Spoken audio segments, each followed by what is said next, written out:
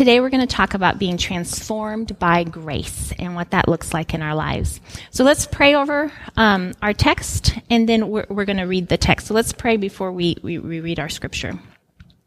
Dear God, we just thank you so much for your word. We thank you so much that we have the opportunity to read your message, and Lord, that it is relevant in our lives. And Lord, I pray today that you would still our minds and calm our spirits, that we might be able to dive in. And Lord, when things that we read are difficult, Lord, I pray that you would help us to discern and help us to be open and to wrestle with the things that are difficult and to accept the things that are beautiful. Lord, thank you for what you have for us today. In Jesus' name, amen. So today we're going to spend most of our time in Ephesians 2. So let's read through the whole passage, and then we'll go back through it again and talk a little more in detail about it. So we're reading Ephesians 2, verses 1 through 10. And if you have a phone and you'd rather look at it digitally, you can also go to the YouVersion app, the little Bible app. And if you go down to events on your Bible app, you can pull up all the notes there as well. Ephesians 2. As for you, you were dead in your transgressions and sins, in which you used to live when you followed the ways of this world and of the ruler of the kingdom of the air, the spirit who is now at work in those who are disobedient. All of us also lived among them at one time, gratifying the cravings of our flesh and following its desires and thoughts. Like the rest, we were by nature deserving of wrath. But because of his great love for us, God, who is rich in mercy, made us alive with Christ, even when we were dead in our transgressions. It is by grace you have been saved. And God raised us up with Christ and seated us with him in the heavenly realms in Christ Jesus, in order that in the coming ages he might show the incomparable riches of his grace, expressed in his kindness to us in Christ Jesus. For it is by grace that you have been saved, through faith, and this is not of yourself. It is the gift of God, not by works, so that no one can boast. For we are God's handiwork, created in Christ Jesus to do good works, which God prepared in advance for us to do. This is such a rich topic, and there's so much packed into those really long sentences. So we're going to try to unpack it a little bit. And I've kind of broken it up into 3 sections. And the first section talks about sin. And I'm just going to say right up front, sin is a difficult topic to talk about. There's some Christians who talk a whole lot about sin and guilt. And then there are other Christians who really shy away from the conversation of sin and just talk about God's love and God's grace. And so today, as we look at this passage, we're gonna seek out a healthy balance and perspective, and we're gonna try to learn from Scripture what God has for us. We're going to have to talk about sin, but our topic is grace. Kind of like camping, you don't appreciate that shower until you've been dirty for 4 days.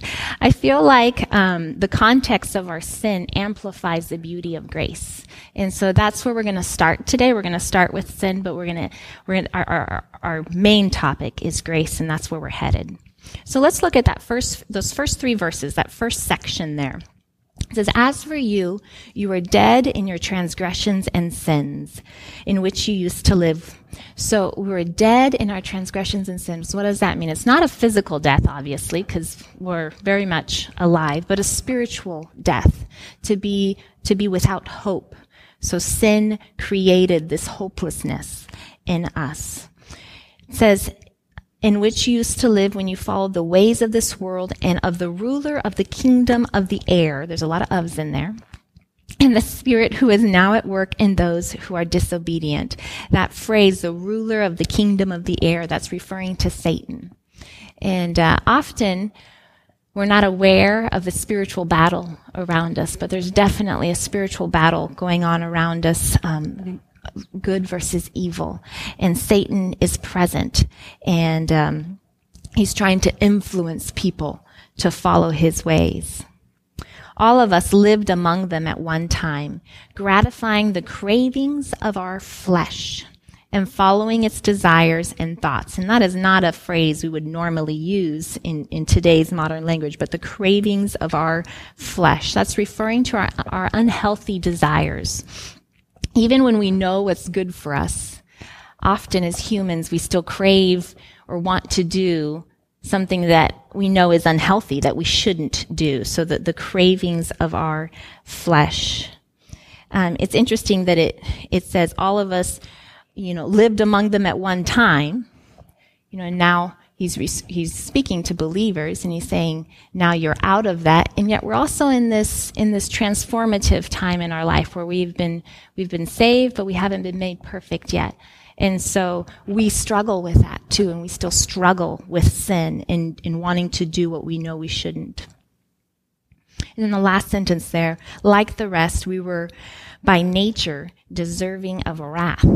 And boy, that's a strong word, deserving of wrath. When I think of wrath, if in the context I would use it in, it would be like a temper flaring, almost like an adult temper tantrum. And I don't think that's what it's referring to here.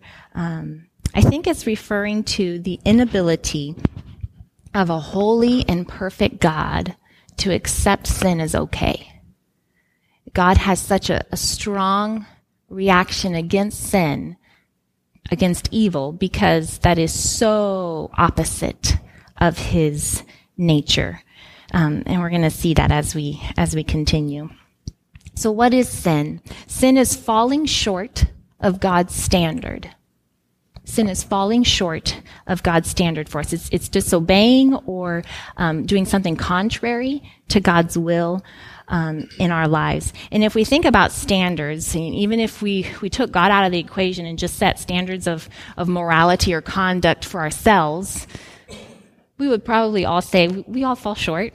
That's why New Year's resolutions are sometimes kind of a joke, because even if we want to do something, often we do fall short. That is part of being human. And yet, the gospel is called good news. So if the gospel ended there, that would not be good news to me. But the gospel does not end there. Romans 3, verse 22 through 24 says this. This righteousness, this being made right in God's eyes, this righteousness is given through faith in Christ Jesus to all who believe. There is no difference between Jew or Gentile, for all have sinned and fallen short of the glory of God, and all are freely justified by grace through the redemption that came by Christ Jesus. To be 100% honest, growing up, I memorized verse 23. For all have sinned and fallen short of the glory of God.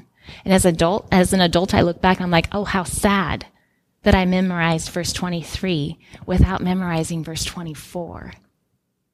All have fallen short, and yet all are freely justified by grace through the redemption that came by Jesus Christ.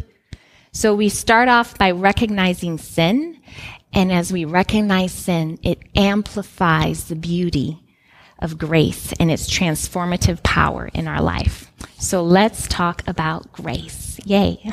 That's the part I wanted to get to. Verses 4 through 9. Made alive by grace. But because of his great love for us, God, who is rich in mercy, made us alive with Christ even when we were dead in transgressions. It is by grace that you have been saved. Because of his great love for us. That's where it starts. So the reason why God extends grace is because he loves us. And that is just a beautiful place to start and a beautiful truth in our life. And then it says God is rich in mercy and God saves us by grace. So two church terms, so we kind of want to talk about that, mercy and grace. They can mean different things in different contexts. Mercy is not giving us what we deserve. So if someone deserves a consequence and God takes that away, that's mercy. You're being merciful. Forgiveness is part of mercy. Grace is giving us what we don't deserve. So grace takes mercy a step forward, a step further, and and blesses us on top of that, extends kindness, an undeserved favor, an unmerited blessing from God. I don't know if you've heard of the parable of the prodigal son. There's this short story. Jesus taught in parables, and he told this story. The short version is this. There's a man with 2 sons, and he was a wealthy man. He farmed, and his older son worked on his dad's farm, worked with him, did what he was supposed to do as an older son. And the younger son said, "No, I don't want any part of this." And he asked his dad for half of his inheritance before his dad had passed away. And he takes the money and he goes off and he just wastes all the money on wild living and partying and all this stuff. And then he's left with nothing. And finally he hits rock bottom and he says, "Well, even the servants in my father's household are living better than I am. Let me go back and see if my dad will let me be a servant in his household." And so he goes back and he falls at his father's feet, and his father forgives him. But not only does he forgive him, he hugs him and he gives him new clothes and he throws him a huge feast. And Max Lucado says this about this story. He says, "Mercy gave the prodigal son a second chance. Grace gave him a feast." So the mercy was the forgiveness and the not giving him what he actually deserved, the consequences of his actions, but the grace was then this unmerited kindness and love shown to the prodigal son. It is amazing to receive mercy from God. It is even more amazing to me to be loved and cherished by God and to be given an abundance of grace. Let's continue in verse 6. It says, "And God raised us up with Christ and seated us with him in the heavenly realms in Christ Jesus, in order that in the coming ages he might show the incomparable riches of his grace, expressed in his kindness to us in Christ Jesus." It's interesting to me in Scripture when it speaks of salvation and being saved. Often it'll use past tense and future tense, kind of interchangeably. And this concept is called the inaugurated kingdom, meaning the kingdom of God is here. It has begun, and yet it's still unfolding. There's parts of it that are still being realized, that haven't happened yet. So it's interesting here. It says, in the past tense, Jesus has saved us. And if you think about it, he died on the cross, and on the cross he said, "It is finished. It is done." We are saved when we believe in Jesus Christ. And yet there's also this future, this present and future part of this salvation process, that we're being transformed. We're becoming the people that God intended us to be. And so here it says that God seated us up in heaven. We're not in heaven just yet, but we are saved. That our place is secure. And so you see, we have been saved, and God has seated us with him in the heavenly realms. We have a secure place with God, and the purpose of that, he wants to show us his incomparable riches of his grace expressed in his kindness through Jesus Christ. I think that's so beautiful, so poetic there. And then down to verse 8.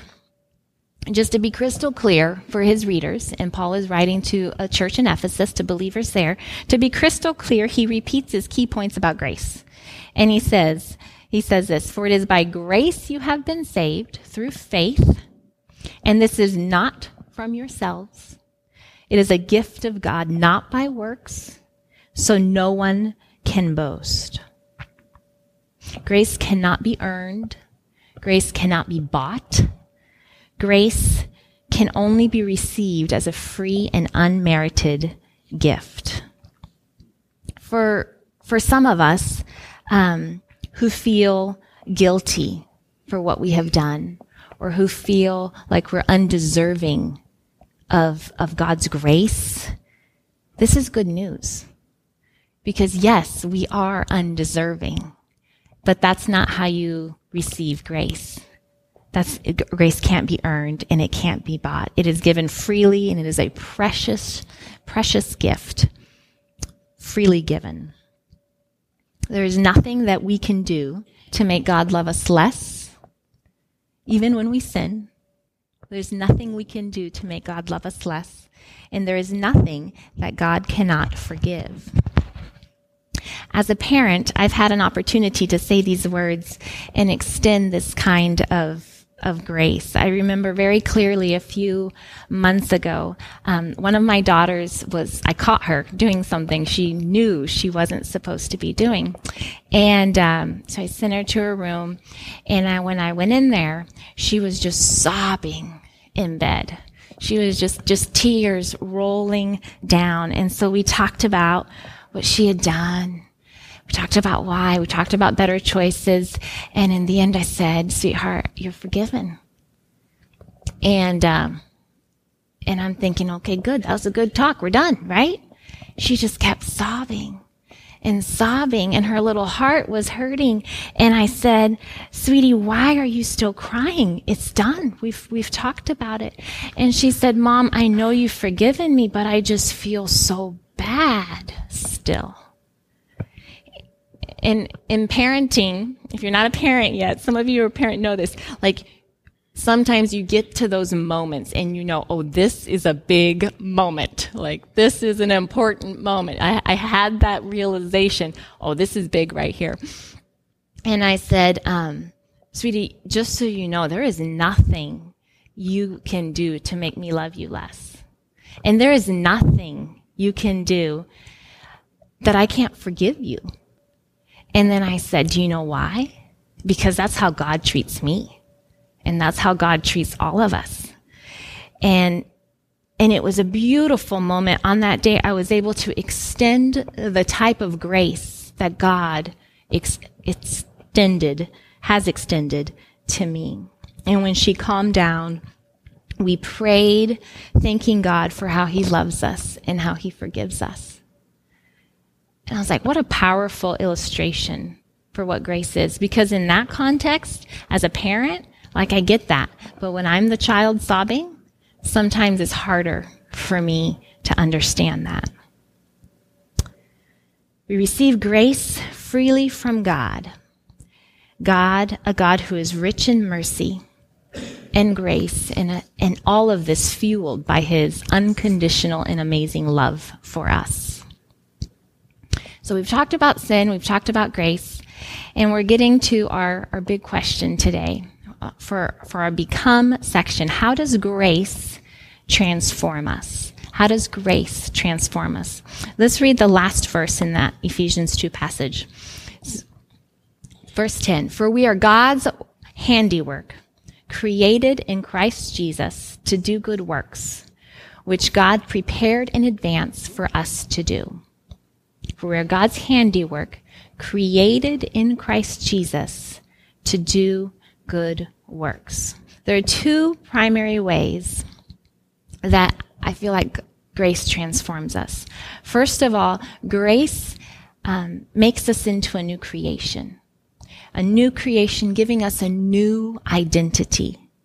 And then also grace inspires and teaches us to live out of God's grace, to live out of his love, and to extend that to others. So we're going to look at a few other passages that talk about this. So 2 Corinthians 5, starting in verse 17, it says this, therefore, if anyone is in Christ, the new creation has come. The old has gone, the new is here. All of this from God, who reconciled us to himself through Christ and gave us the ministry of reconciliation. The new creation has come. If anyone is in Christ, you are made into a new creation. As he heals us, as he forgives us, as he restores us, he recreates us into this new creation. I think of being transformed by the Holy Spirit and the fruits of the Spirit that start to develop in our life, love and peace and patience. He's creating something new. And he also gives us a new identity in 1 John 3:1.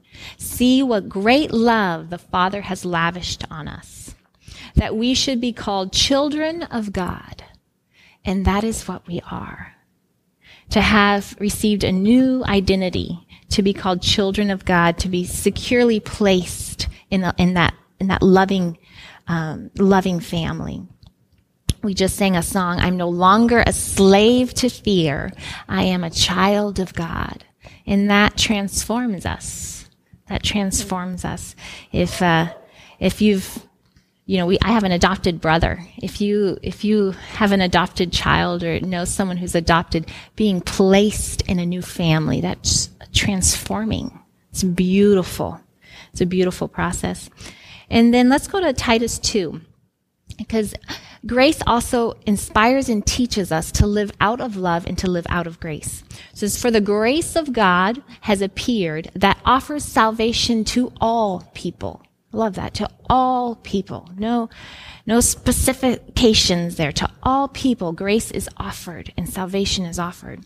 It teaches us to say no to ungodliness and worldly passions and to live self-controlled and upright and godly lives in this present age while we wait for the blessed hope, the appearing of the glory of our great God and Savior, Jesus Christ, who gave himself for us to redeem us from all wickedness and to purify for himself a people that are his very own, eager to do what is good.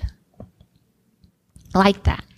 Grace works in us, teaches us to live godly lives and to be people that are eager to do what is good. When someone has done something incredible for you, it's a lot easier than to turn around and do something incredible for someone else. And that's where how grace transforms us. So when we experience grace, it increases our capacity to extend grace. And I want to be a person of grace. I want to be a person of grace. Our invitation today, our opportunity today, is to accept God's grace in our lives, to allow it to transform our very being, and then to turn around and extend this grace to the people that we touch around us.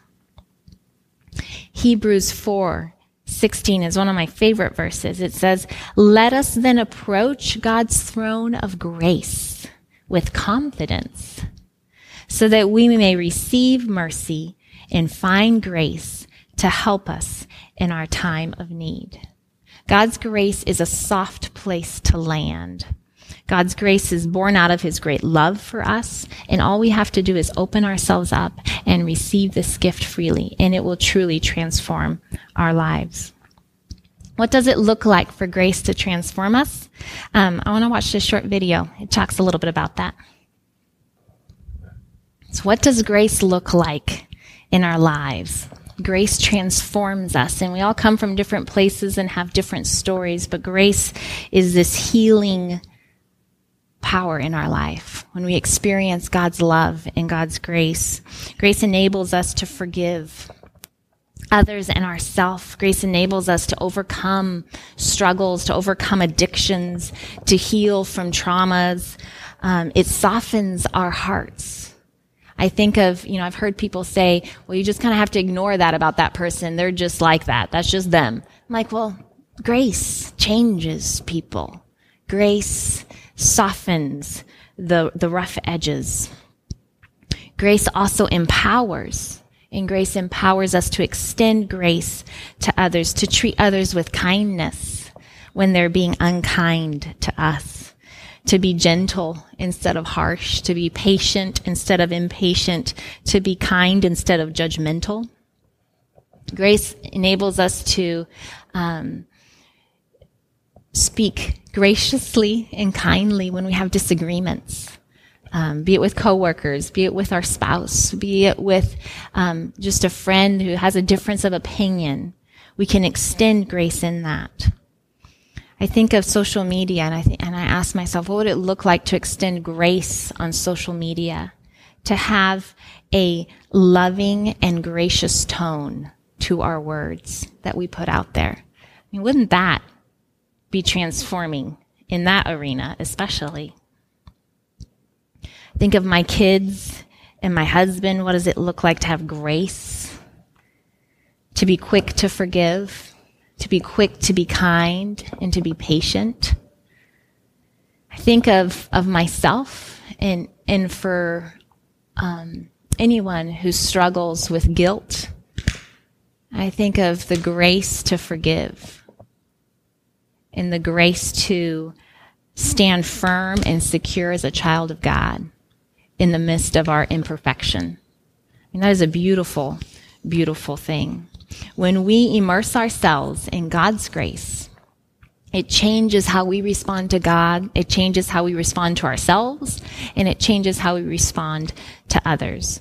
God's grace empowers us to live out His grace and to extend it to others. And that is what church is supposed to be about. That is what church is. It is a community living and operating in God's grace and extending grace to the community around us. Church is a community living and operating in God's grace and extending grace to the people around us.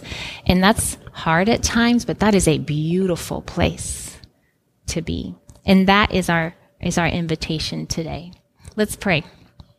Dear God, we just thank you so much for your unconditional love. Lord, we thank you so much for the grace that you continue to show. Lord, we thank you for Jesus and the mercy found in his death and resurrection. Lord, we just ask that you would open our hearts to accept your grace fully and to allow it to transform us and to live out of that grace. And that grace would just flow out of us, Lord. That love would just flow out of us, and it would define who we are as individuals, and it would define who the Vine Church is as a church in this community. And Lord, that it would define your people all over the world. Lord, we thank you for your grace. In Jesus' name, amen.